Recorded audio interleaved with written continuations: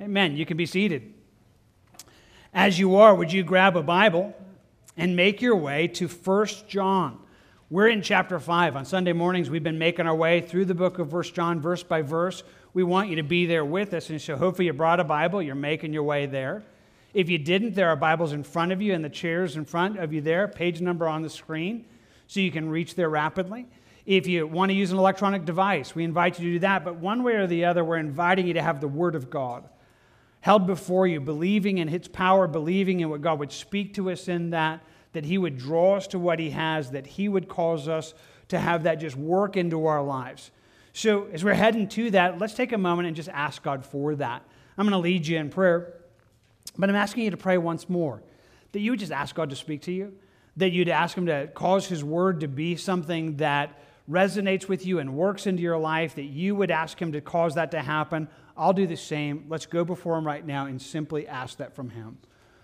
Father, right here, right now, I'm so glad to be able to study your Word and just note that it's true, that your Word is accurate and it's powerful. You told us that your Word is alive, it is powerful, and it can penetrate into our hearts. It can shape the thoughts and the intents that are taking place there, that you can change us from the inside out. I look on that with wonder and desire and delight and say, Lord, yes, please. Yes, please hear. Open up your Word to us. Help us to understand it, and then speak to us individually in a way that is life-giving, helpful, transforming. God, you're able. We ask you for that. We ask you in this moment that you would cause us to be those that hear your voice in this space. Together we ask for that in Jesus' name. Amen. Amen. A praying Christian is a powerful Christian. Yeah, hear me clearly. A praying Christian is indeed a powerful Christian. In fact, we could even say that prayer it ought to be your superpower. Oh, please understand, I'm not making light of it. Prayer is that which connects us to God. And God can do anything. God knows everything. God is everywhere. There is nothing stronger than that. There is nothing greater than that we could do all things in Christ, that all things are possible in Him. Prayer then becomes this place where there's just nothing else that could equal its potential, its power, its effectiveness. A praying Christian is, or maybe I should say, can be a powerful Christian. Well, why do I say it like this? Well, there are reasons that maybe you have not discovered it to be so. I want to just remind you of 3 really fast. 3 reasons that maybe for you, when you hear about prayer and I talk about it being powerful, and maybe your answer is like, well, I don't feel like my prayers are powerful. I don't feel like that's how it works in my life. Well, there are other reasons, but there are 3 main reasons that you might feel that prayer is not powerful. The first is that maybe you're not yet a follower of Jesus, so that your prayers are unsaved prayers, that you're someone that doesn't have that. And understand me clearly, it doesn't work. I think about it this way in Isaiah, where it says your iniquities have separated you from God. Your sins have hidden His face from you so that He will not hear. Oh, God is God. He knows everything. But if your sins are laid upon your life and they haven't been atoned for in Christ, sin separates you from God. Sin separates you from all that He is, and sin makes it so that prayer, it doesn't really work for you. Prayer is for Christians. Prayer is something that because we are in Christ, we have that. And it's because of that when we get saved, when you have a relationship with Jesus, He's able to tell us, whatever you ask in my name, that I will do, that the Father may be glorified in the Son. If you ask anything in my name, I will do it. That we get to come in the name of Christ. We get to come in who He is because we are His children on the basis of who He is, and that becomes powerful. Again, maybe you're here and you're outside of that relationship with Jesus. We just want to appeal to you today. Give your life to Jesus. Don't just try to go through the actions of a Christian. Come to church and pray and do things that Christians are supposed to do as if that was actually going to save you. It does not. You need a relationship with Jesus. You need His sacrifice to wash away your sins. And when that's there, not only does it rescue you from hell, not only does it bring you into a relationship that can satisfy, it brings you into all else that comes a part of that, and prayer is part of that. That prayer becomes the privilege of those who are followers of Jesus. So we begin there. Maybe you're not a follower of Jesus. Maybe you've tried praying and it doesn't work. Well, maybe it's because you need to give your life to Jesus. Well, that's one reason we'd find prayer to be ineffective. The second reason, well, quite honestly, is just because we don't do it. Sometimes the honest answer is that prayer doesn't work for you because you don't actually spend much time at all in prayer.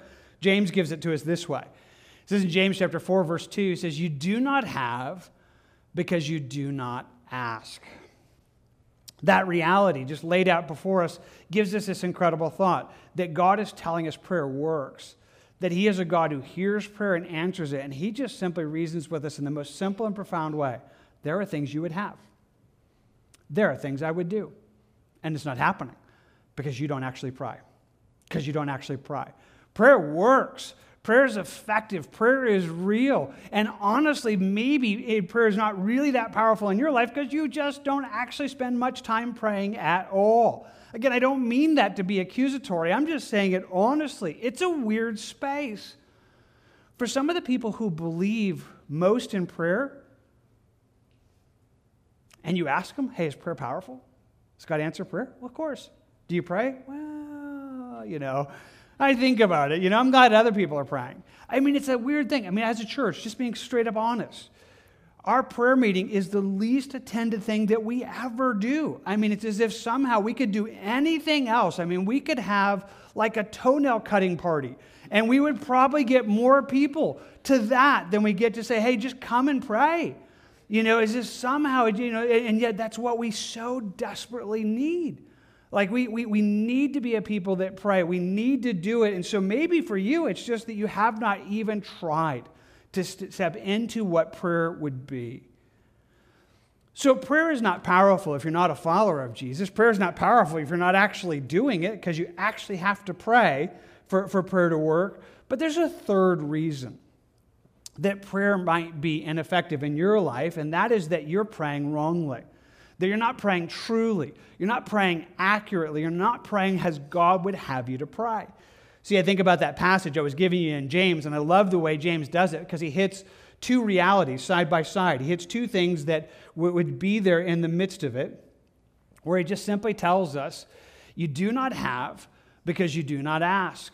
You ask and you do not receive because you ask amiss, that you may spend it on your pleasures. Again, it's just James just does this great job. He says either you're not praying, you don't receive what God wants because you don't actually pray, or you're praying for the wrong things. You're praying to get your will accomplished. You're praying for your good pleasure. And one of the incredible things to discover about prayer is that's not what prayer is. Prayer is not giving God advice. Prayer is not lobbying for your own agenda. Prayer is coming to pray as Jesus taught us to pray. As we just sang a moment ago, your will be done on earth as it is in heaven. Yet when Jesus taught us to pray, He told us, hey, that's how you're supposed to do this. You're not coming to get what you want done. You're coming to see what God wants done. Coming to see His will that is good and acceptable and perfect and beautiful. Yeah, that's where we were last week. So I say a lot of that we just talked about right now as introduction because last week He laid this out to us and we walked through it. Let's go back and read it just for a tiny bit of context. You got your Bibles open there to chapter 5. Go back to verse 14 and hear what he says. He says, now, this is the confidence that we have in Him, that if we ask anything according to His will, He hears us. And if we know that He hears us, whatever we ask, we know we have the petitions that we have asked of Him. That those prayers become effective prayers. That prayer is about not giving God advice, it's coming and praying for His will to be accomplished in our life, His will to happen. And once more, just thinking it through, there are things that God wants to do. there are things that is in God's will that we might lack because we don't pray.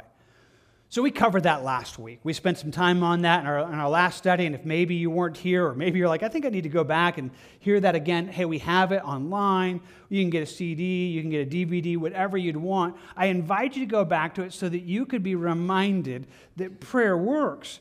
But prayer is needing to be in God's will. That powerful prayer is prayer in the will of God, that He's inviting us to do that. So, how do you do that? How do you pray in God's will? Well, we spent part of last week's study talking about ways of discovering the right ways to do that. So once more, I'm just going to tell you, hey, go back and get that. But what God does now is He gives us one thing that would certainly be in His will that He wants you to pray for. So take it back, let's just read it. Let's start it again in verse 14 for context so you can hear again what we just read. Verse 14. Now, this is the confidence that we have in Him, that if we ask anything according to His will, He hears us.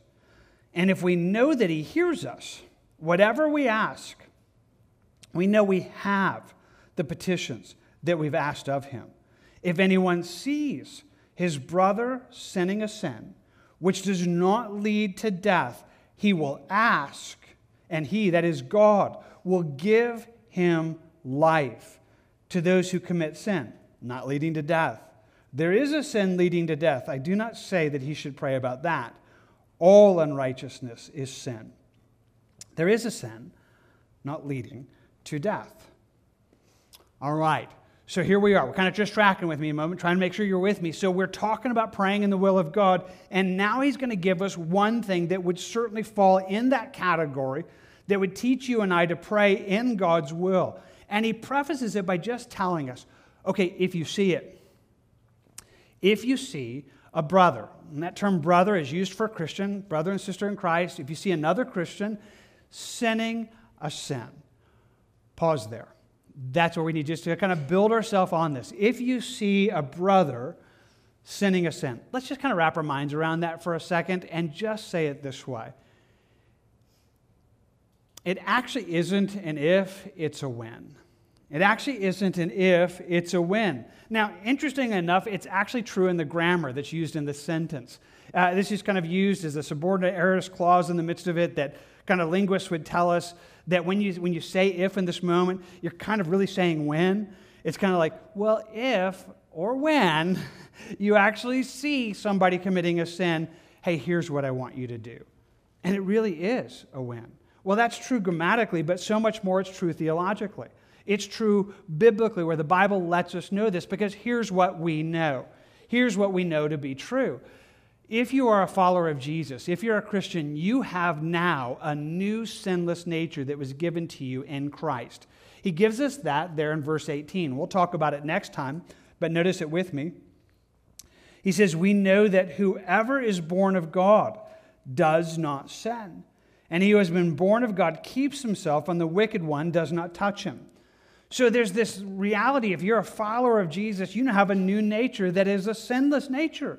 You have a new nature that wants to do what's right, that Jesus has given you. That's a great and a glorious thing, but the Bible's also very, very clear. You still have your flesh. You still have your old nature, and you live in a world that's in rebellion, and you have an enemy who is after us to just hamper us and hinder our lives with sin. So that what we discover is, for the follower of Jesus, we are now in a very real spiritual war. I like the way Galatians gives it to us. God says, for the flesh lusts against the spirit, and the spirit against the flesh. And these are contrary to one another, so that you do not do the things that you wish. Yes, something happened. When you became a follower of Jesus, there now became a new nature inside you that wants to do good, but you still have the old nature, and this is uniquely true for a Christian. It's not true for somebody who's not a follower of Jesus. If you're a follower of Jesus, now you have this battle where the Spirit of God inside you, the work that God is doing is wanting good, but you got the flesh that is wanting bad, and they are in a war. There's a war happening inside of you that keeps you from doing what you want and what you want to do in Christ. Paul talks about this in Romans 7, where he says, the things I don't want to do, I do. The things I do want to do, I don't do. And wretched man that I am. I mean, what do I do about this? Well, the answer is Christ, and that he's the answer in the midst of this, but the battle is real. So if you're a follower of Jesus, I know. I don't even have to know you. I don't have to know what your world looks like. I don't have to sit down in an interview. I know that there's a war happening inside of you that sometimes keeps you from being the person that you want to be, the person that Jesus is making you to be, where that kind of hampers and hinders your life. So theologically it's true, or we could say it differently, just very, very real. This is practically true. You do, and you're going to see that Christians aren't perfect. I hope that's not like brand new information for you. I hope like right now you didn't, just not expect that. But let's also be honest. Actually, sometimes we don't expect it. Maybe you just haven't thought it through this way. So let's just take a quick moment and wrap our minds around it. Sometimes people get church wrong. Sometimes people think that church is a place for good people to come around and shine their halos and show off how good they are and just show everybody how amazing people we are. Now, crazy enough, honestly, some of you actually kind of feel that way.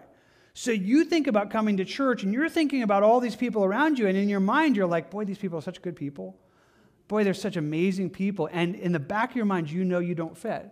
You're like, well, I'm not. Like if they knew me, they wouldn't let me in the door. I mean, like if they knew like that I'm not a perfect person, they probably would keep me out. But here's what I want to tell you as solidly biblically as I possibly can. There are no good people. Every one of us is sinners and have fallen short of the glory of God. You're a bad person. You got to just say that in the most kind way. I mean, you really are. In your flesh, there is nothing good about you. That's not true for some of you. That's true for all of us. That there's a place that we come to an end of ourselves and see our need for Jesus, that he is the only way that we can have anything good. It brings us to an end of ourselves so that we come to a place that if we saw it rightly, we would understand church is not a place for perfect people. Church is a place for broken people. Church is a place for people that say, I need help. I need Jesus. I need his forgiveness. And that's not just true at the moment of my salvation, that's true in my life. That church would become this place where we would know this. I mean, just fundamentally, we would know that, hey, we haven't come to show off our halos. We haven't come to, compare our stories and show us how great we are. We've come to say we are a broken people that know we need Jesus. That's what defines us. That's what defines who we are, is we are a people that we have no other boast except Jesus Christ and him crucified. Like it is, we've come, if we've come to show anything off, it's like, my Jesus is amazing. My Jesus is amazing. And that's what I'm here to tell you, because I desperately need Jesus. So if we believed that, it would change the way that we do this. Now again, not true for all of you, but sadly true for some of you. Maybe more than you would like, is that somehow we still get confused. We get confused about what church is, about what this place is, about what our gathering is. And if you believe this, it would change things. So we need to come back and talk about that in a moment. But let's just pause and say, okay, first thing we're understanding is it's going to happen. That if you live life here on this earth and you're around other Christians, you're going to discover that other people aren't perfect either. You're going to discover that Christians sin, that Christians blow it, that Christians aren't perfect all the time. And he's going to tell you and I what we get to do with that, how you and I get to process that when we see that. So let's go back to it and notice it again. Verse 16. When anyone sees his brother, another Christian, sinning a sin which does not lead to death. Okay, pause there. So if you see another Christian and they're sinning a sin that is not leading to death. Okay, pause there. What in the world is that? Like, what do we mean by that? What does it mean to say, hey, there's a sin that's leading to death? Okay, before we come back and think about this, let's kind of pull that aside and just do our best to try to define it. But as we do so, let me just be really clear.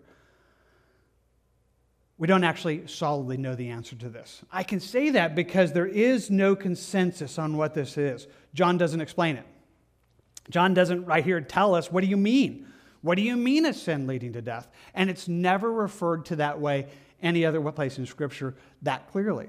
So it's caused very good Bible students, very good teachers and theologians to look at this verse and come up with very different answers. I did a lot of research this week, read a lot of different people how to do it, and it's really, there's a lot of different answers.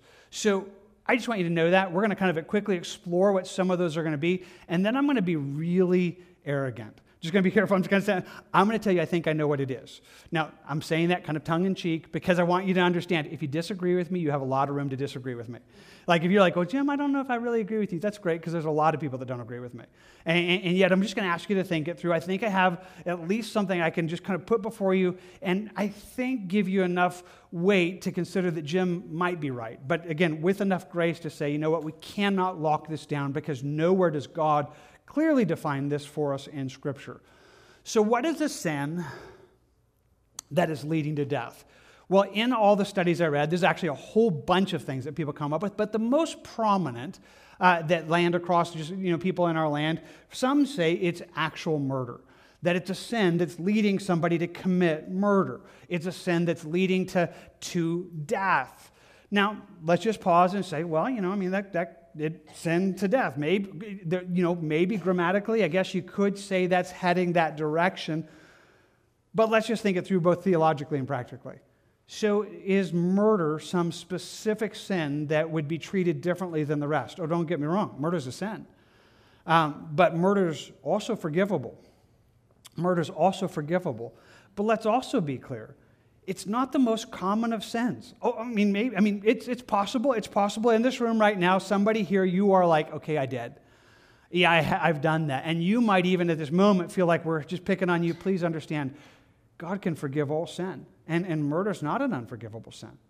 But let's also understand it's not the most common thing. It's not like one of these things like, yep, I deal with that all the time. All the time. Come to church and I just look at you and think, you're a murderer. That's what you are. Like you. I see you. And it's just not a common deal. And how would you even know? There's no way for us to kind of just say practically or theologically that makes sense in this moment. So I'm just going to cross that one out. That would lead to the second possibility that actually is probably the more common just understanding of most Bible students that I read, is that it would be a sin that God judges with death. Now, he does this. If you're a student of Scripture, you know that every now and then God displays His holiness, and in so doing actually does allow people to die. This is like Ananias and Sapphira, Acts chapter 5. They kind of go through a hypocritical moment and they die, like right there for their sin. There are other places in Scripture where God does this. There's Achan in the Old Testament. There are Aaron's sons in the midst of that. Sometimes, in the midst of God's discipline in our world, there are times that He literally does judge sin with death. Now, even in Corinthians, it tells us that sometimes there's sickness and things that could happen because of sin. It's caused a lot of debate to happen from this verse, and not entirely impossible. That's it. So let's just think it through again, just kind of in a practical way. God does that every now and then. Ananias and Sapphira, things like that. But I could just take you, if we had time, to unpack. Most of the time, that's the beginning of a movement. It's the beginning of a space, and God allows His holiness to be clearly understood. But He doesn't do that as a normal case in point, because here's the deal. If God did what He did to Ananias and Sapphira every day, I'm not sure we'd have a church. Just being nice to you guys. Just want to be honest with you. If God let everybody who was being hypocritical die, yeah, it's going to be a very different kind of church service. I just want to tell you, I just don't think that's really where we are, and it doesn't work that way on a standard place. But let's even add to it, I don't have the privilege of seeing that. There's not any way that you would be able to look and see a Christian who's sinning and go, God's about to kill you. Like, I know. Like, I can see it's right there above your head. Like, you're dead, So I don't even have to pray for you. I don't even have to go there. It just doesn't work that way. There's no way that you would even be able to do what this says. So again, just in a theological, practical way, I'm going to say no. That would lead to the third possibility that some would say, well, no, maybe this is the blasphemy of the Holy Spirit.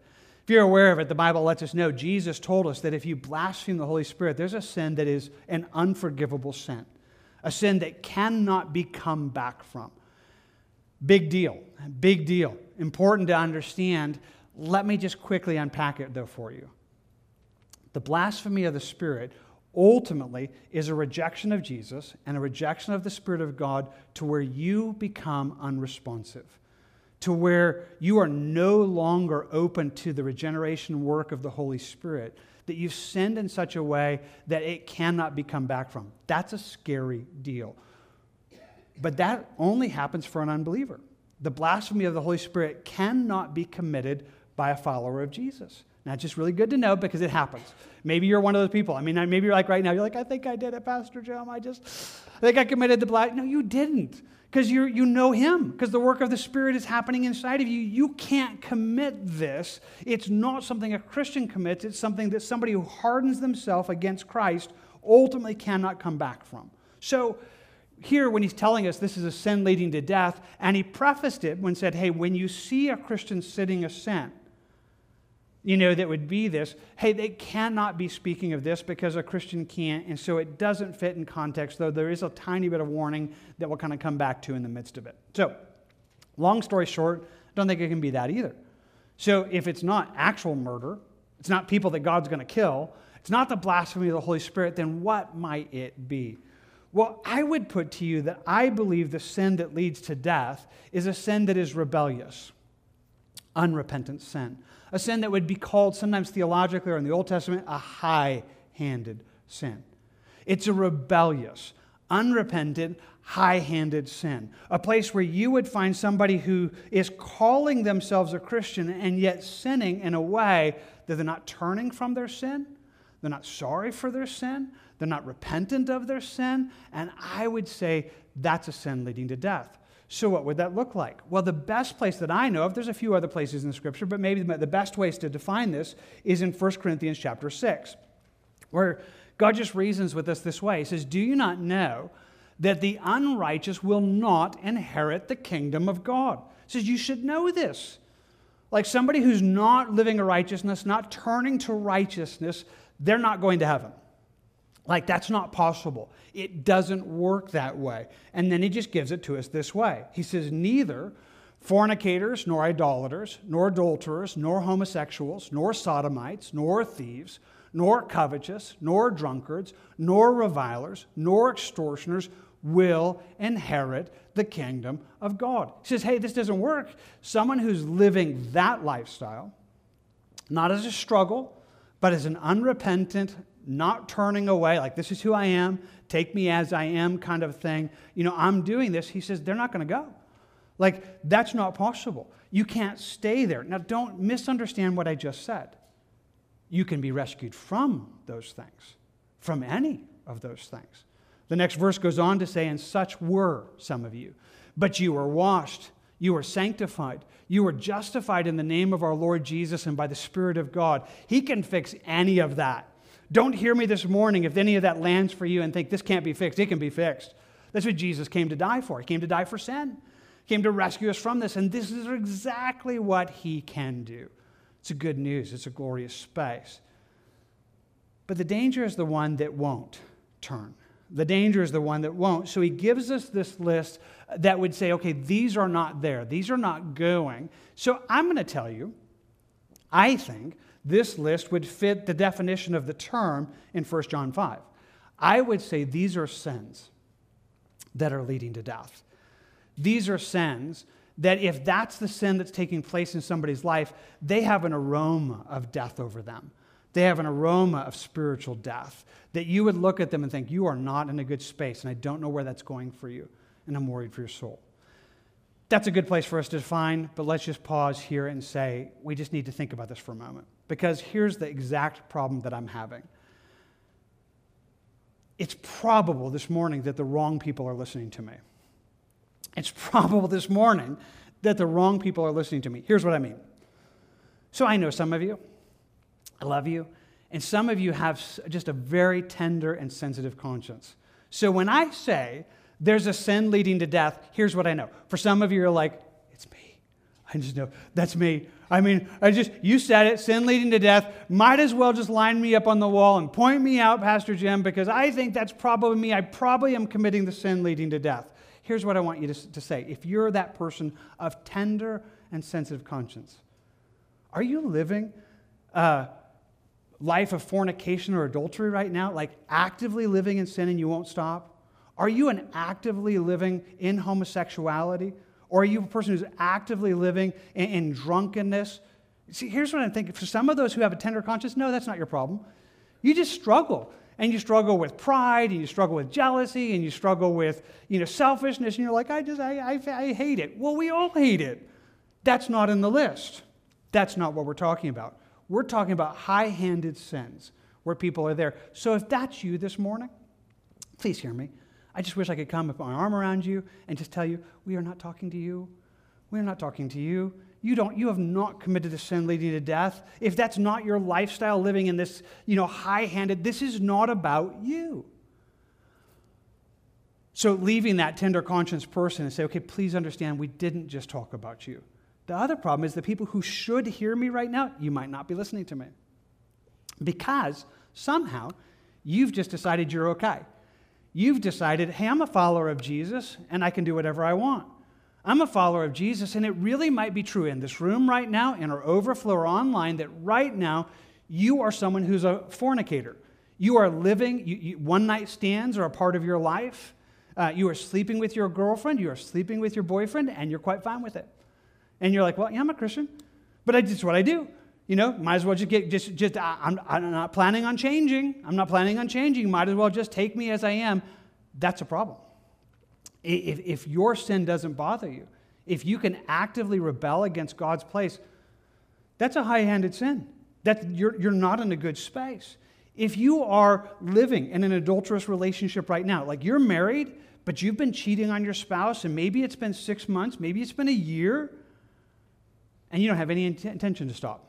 You don't feel bad about it. You're like, it's what I do. God loves me. I can do this. I can continue rebelling against God's plan, and I'm going to heaven. Really? Are you sure? Because you are living in a place that God says you cannot stay there. Are you an active homosexual? Now, hear me clearly. In our world, because of all that's happening right now, there are probably in this room right now some who struggle with homosexual just propensities or desires. That's not this. Desires are not the same thing. We're talking about somebody who's decided, I'm a gay Christian. Get over it. I'm going to live in my homosexuality and I'm not changing. I'm going to go to heaven, but I'm just going to make it and I'm going to continue that. God says, no, that doesn't work. You can't stay in that lifestyle. That can't stay who you are. That can't be the definition of your identity. And that's true of being a thief, covetous. That's true of being a drunkard. Yeah, that's who you are. So here again, just hear me. It is probably true that I'm talking to somebody right now. I wish I wasn't. I wish there wasn't anybody in our church that probably falls in this category, but right now this might be you.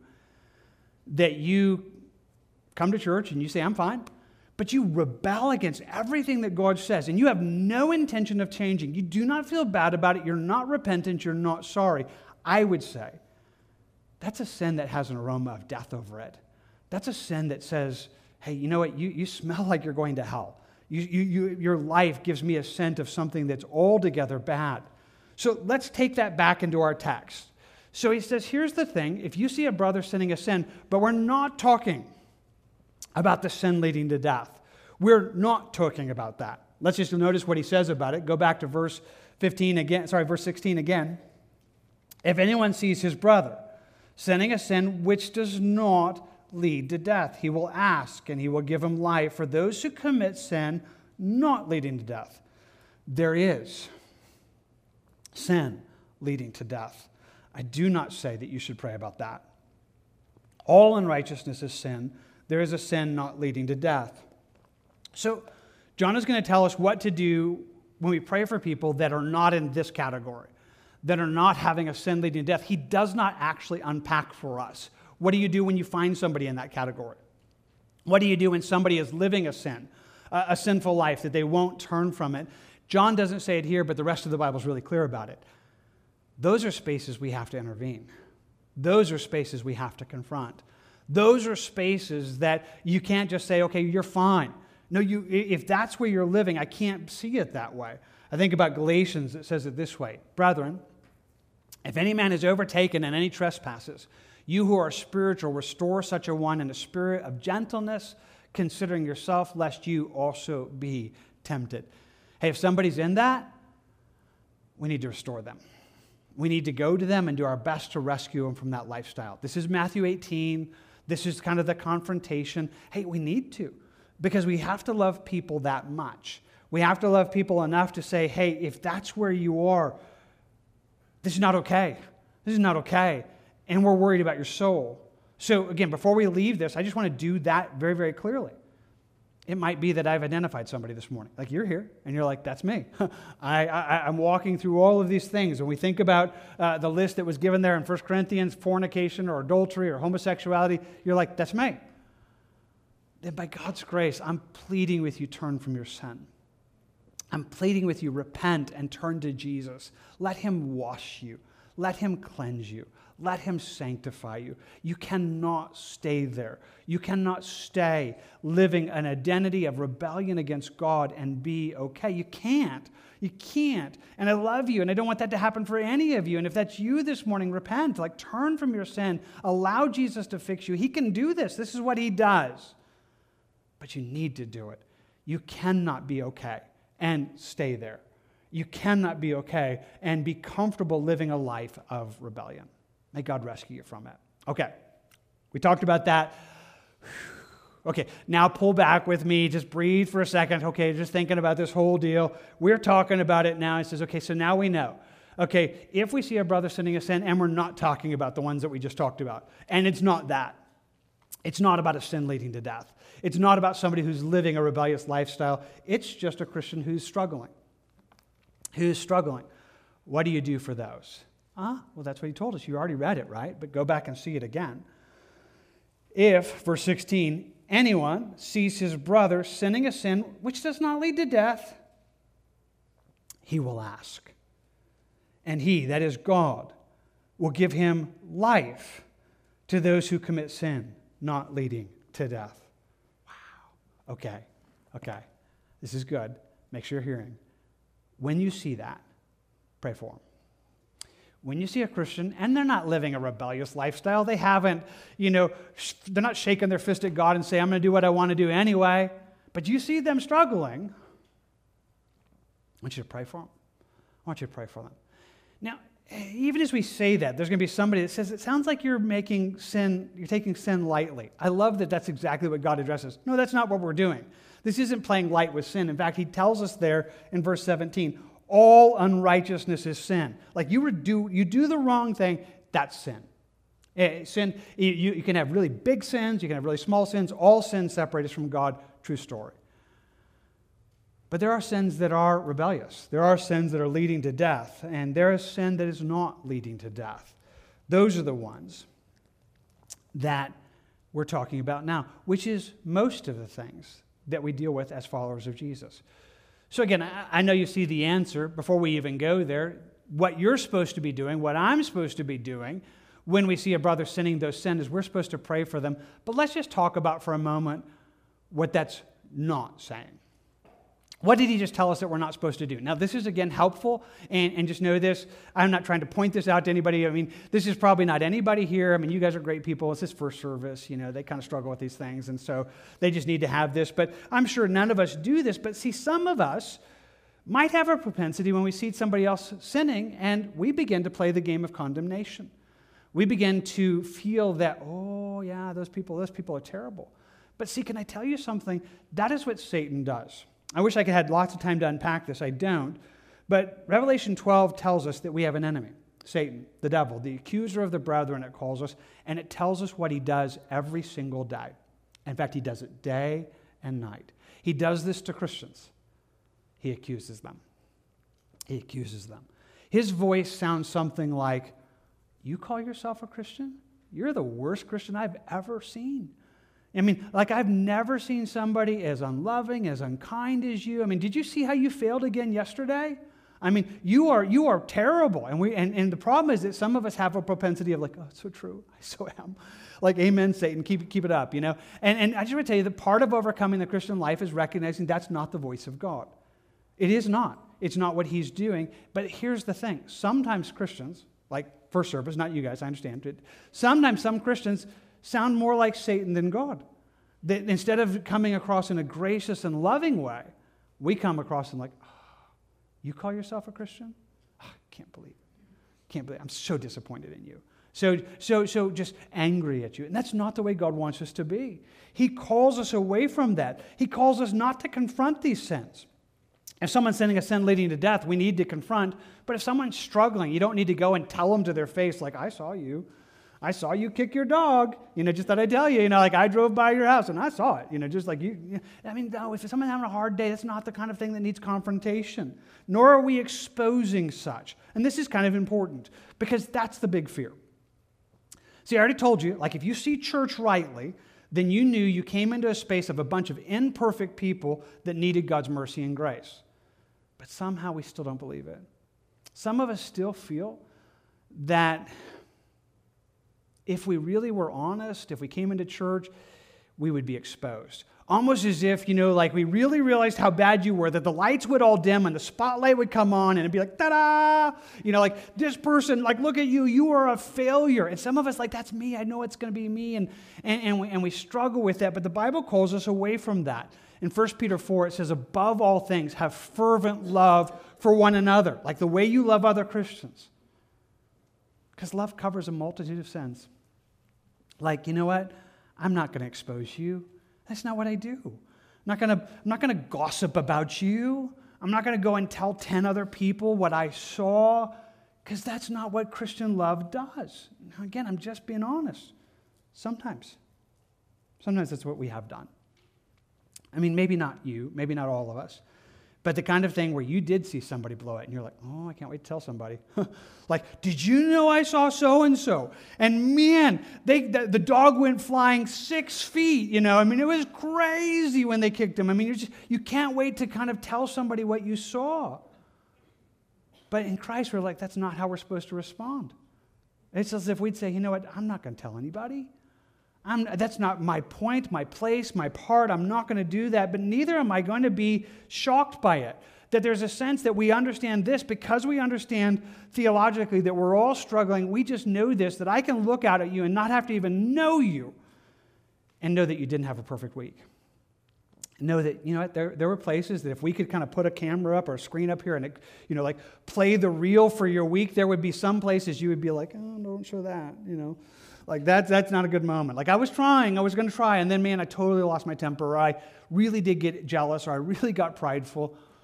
I know this about you without even having to know you, because I know what the Bible says. So, it shouldn't shock any one of us. That's not how you and I are meant to respond when we see other Christians who aren't living a perfect life. So what do? Well, you already read it, right? I mean, it's really pretty clear. It's not a complicated instruction. If anyone, he says, sees his brother sinning a sin which does not lead to death, ask.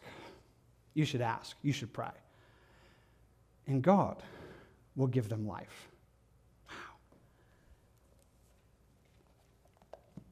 God is telling us that he would like our response to Christians being imperfect to be prayer. See, now that's context. Context is, hey, if we pray according to God's will, he'll hear us. And then he says, this is my will for you. When you see it, pray for them. Now, again, I'm not asking anybody for a show of hands, but I'm just wondering.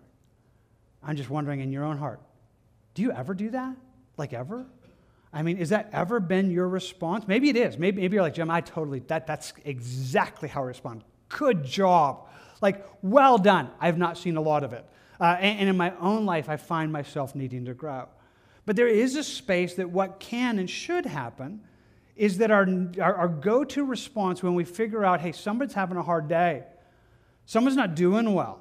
Like, I watched them, and they were angry, or they were rude, or they were prideful, or they were jealous, and I saw it.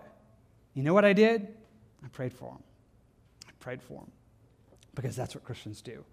That's what God wants. Now, that's an amazing thing. And one of the incredible things is to realize that's exactly how God wants us to process even sin sometimes. I think about it. This is how Jesus told us to pray. So we talk about the Lord's Prayer every now and then here at church and just say, okay, so Jesus gave us this prayer that is sometimes called the Lord's Prayer. Twice he gives it in Scripture. You don't have to use it. I do. I find it to be an incredible model of how to pray. So I do every day I pray through the Lord's Prayer. Not just verbatim, just reciting it, but subject by subject. So I'd get to the first part of it, Our Father who art in heaven, and I'll just stop and camp there for a little while. God, I want to have this relationship where I know you as my Father. I want to love you first. I mean, that's the first and greatest commandment, God. And I'll just spend some time talking about my relationship. And then I'll move on to hallowed be your name. And I'll just spend time in his character. Spend time worshiping and thanking and recognizing the greatness of who he is. And I'll work subject by subject through the prayer. It's just a great thing to do. Just want to tell you, if you're looking for help in that, I would highly advise it. But if you'll do that, then you would come to the place as a part of the prayer where you would be asking for forgiveness. Father, forgive us. Forgive us our sins. As we forgive those who sinned against us, forgive us our sins. So forgiveness is a constant need. It's a need where we just need to come and say, God, wash me, cleanse me. I mean, just like I am imperfect, and I do need help. And so forgiveness, it's a daily part of our prayers. It is in my life, should be, ought to be in your life. But one of the amazing things about the prayer is it was inclusive. It's not forgive me for my sins. It's forgive us for our sins. That part of this prayer is to pray forgiveness for us. Do you do that? Hey, I don't know how you do it. I don't know how it would work in your life, but I'm just telling you it's a powerful place. It's a powerful place. I do this every day, so every day I pray through this, and I have I don't try to just do the same thing every day because it would get old and dry in my life, but there are sections that I do pretty much the same thing, at least in concept, and this is one of them. So every day I'm asking, God, just cleanse me. Like you see me, you see wherever I've sinned against you, and God, wash me. Wash away my pride, wash away my selfishness, my arrogance, whatever it is, God, and if there's something I need to deal with, I deal with it. But then I move to plural. So for me, I ask God's forgiveness. I began just praying for my wife and I. I say, God, just look on us. Like, just forgive us. Just wash us. God, if there's anything that is against you, cleanse us. Then in my own mind, I began to include my kids. I just pray for my kids because I think about Job. Job did that. Tells us that in the early passages of Job that he prayed for his kids. It just every day, like, okay, they might have done something. Lord, just forgive us. So I just kind of, hey, Lord, wash over my kids, just for my family, just meet us in this. Then I'll kind of pray for the staff. Those who serve Christ with me, just like, Lord, meet us. And then I pray for you every day. I just say, Lord, look on us as a church. God, just see us. And God, meet us in mercy. God, forgive us, wash us from our sin. Where there's those things against us, Lord, just meet us. And so I make it a part of my prayer every day. And I'm just encouraging it wherever that would be in your life, that kind of prayer is good because it's not just about you, it's about you saying, God, we need help. We need your mercy. That's a great space. And wherever that becomes a pattern in your life, that would be great, but then add to it this. Because this is not just a discipline. This is a response. When you see it. When you see a Christian sinning, pray for him. Pray for them. Be that person. Don't gossip about them. Don't be disappointed in them. Don't accuse them. I mean, why would you? I mean, just your go-to response should be prayer. And here's the really crazy, fun, cool thing. That's a prayer that God will answer. That's a prayer He'll answer. Yeah, just notice it again in the text so you see it. If anyone sees his brother, verse 16, sinning a sin which does not lead to death, he will ask, like you will ask, and God will give him life. Yeah, God gives life. This is not just a reorientation. Because see, if you get this wrong, you will think like, okay, so if I see somebody sinning a sin, I just need to kind of reorient myself in the grace of God and just remember we're not all perfect. And yeah, that's helpful. This is effective. Prayer changes things. Our God is a prayer-hearing, prayer-answering God. There are things we don't have because we don't pray, And so he's telling us what to pray for, and he says, this is one I'll answer. This is a prayer I will answer. And it's not just that it's a change of orientation or understanding. God says, I'll give them something. I will give them something. I will give them life.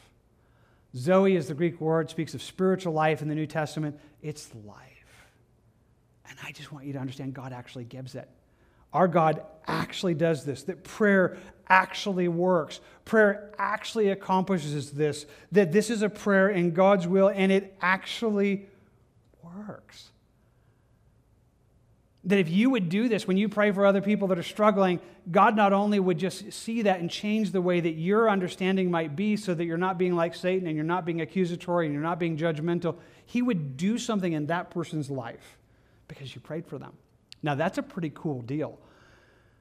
Because I don't know about you, I would take all the help I could get. I don't know about you, but see, I know I'm in a battle with my flesh and with the devil and with the world. And if I'm struggling, it would mean so much if somebody would add to the good part of the battle. Like, send life my way. Like, send help this way. That's an amazing reality, and that's exactly what he's inviting us to. He's telling us, like, that's what it should do. So let's just take a moment, and then we'll kind of end here. But let's just let this wash over us. We've had to talk about a number of things this morning. We've had to talk about the sin leading to death, and we've had to talk about theologically that we all sin. Those are good and important principles. But at the end of the day, this is not a very complicated piece of advice. Advice is not the word. It's not a very just complicated command. If you see a Christian sinning a sin, and it's not a rebellious sin, well, that's a different thing, because you can't fix that just by praying for them. But if you see somebody sinning a sin, you should pray, and God will answer that prayer. What would it look like if we actually did that? What would it look like if you actually believed that church was this way? What if you actually believed that when you came here this morning, that that's what you were going to find? See, I'm still convinced that some of us did not. I'm still convinced that some of us thought church is for good people to be good.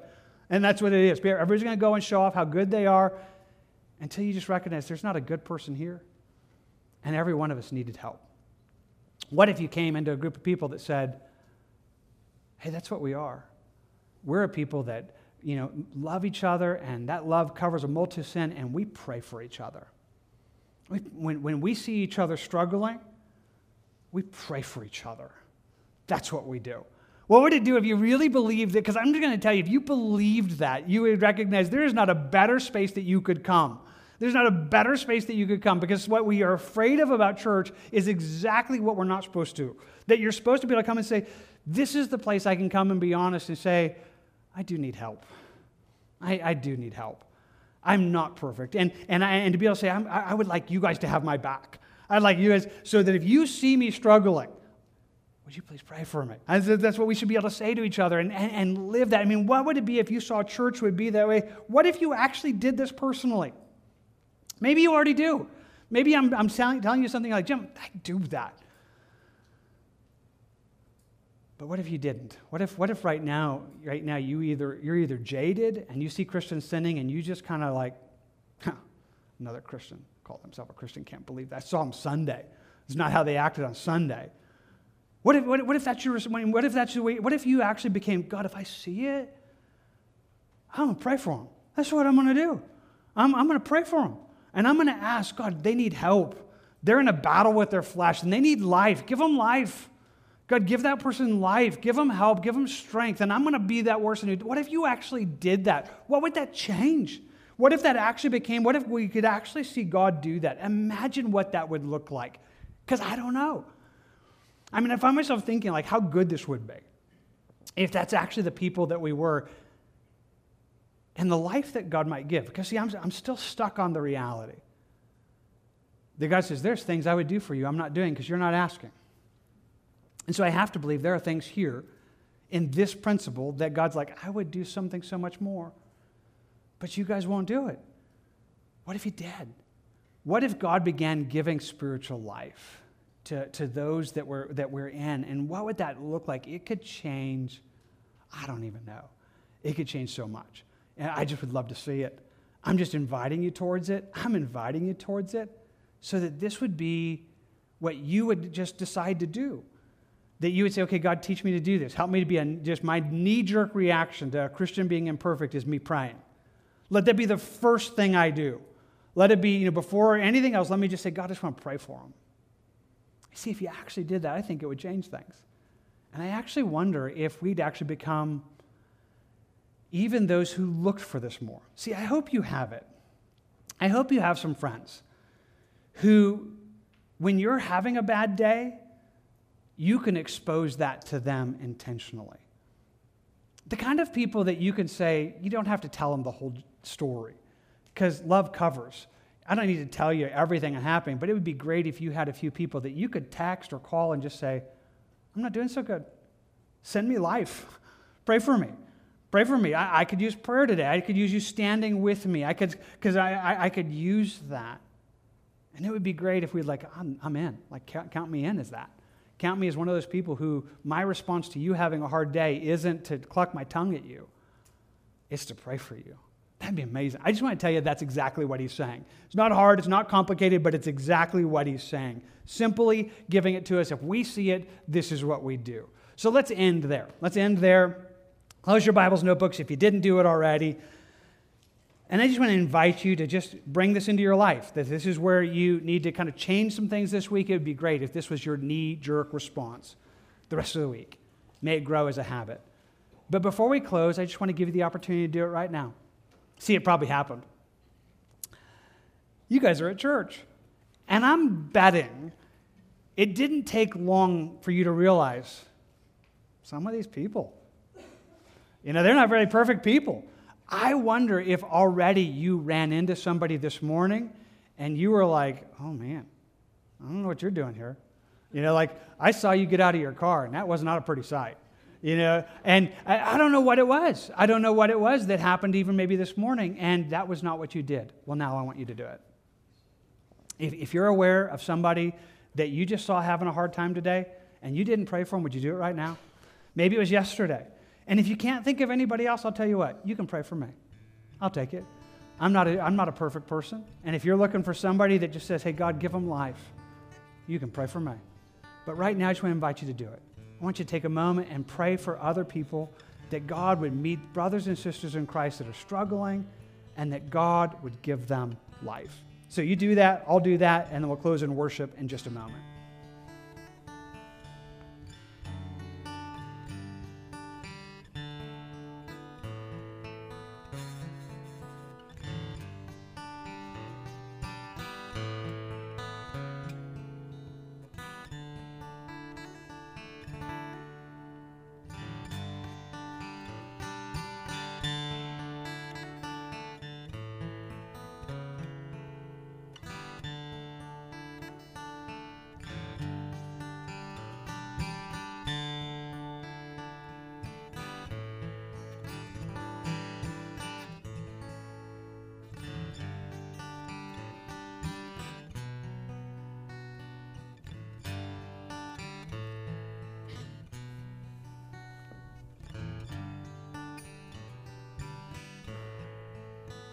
God, all unrighteousness is sin.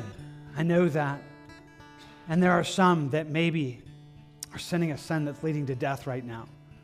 They are rebellious and they are defiant, and they shake their hand at you in a sense and say, this is what I'm doing. That scares me. God, rescue these. Rescue these from their sin. Justify them, sanctify them, wash them. God, those this morning that don't know you, I'm crying out for salvation, that you would be the hope and salvation of their life. Thank you, God, for that. I pray for it now. Leaving those in your care, I pray for those, the rest of us who are yours. And Lord, I know that your word is true. We're sinners, saved by grace. We still, right now, have a flesh that's living in a broken world with a spiritual adversary that messes us up. God, imperfect people, every one of us. So God, right now I'm just asking that you would forgive us, that you'd wash us, that you'd cleanse us, that, Lord, I just confess your ways are right, and all that we do against that is wrong. Cleanse us right now. God, I'm asking for those who are struggling today, maybe some of these that we've seen struggle today. Would you give them life? Would you speak life to them? Jesus, you're the life. You're the hope. You're the power of life. Would you breathe life into these? Where they're in a battle with their flesh and with the devil and the world, we just want to stand into the side of the battle that would see you having victory. God, we're praying for life. And God, as we're asking that right now, we simply look on all of this and I hold it before you and say, Lord, the instruction seems pretty clear. If we're not doing it, change us so that this is how we do that. May we be a group of people who pray for each other. And when we see each other struggling, we pray for each other. Love covers and mercy covers, but we would pray, and God, you would give life in that. May this be a life-giving congregation. May this be a group of people that give life to each other in Christ through prayer. Make it so for all of us right now. I ask for it in Jesus' name. Amen.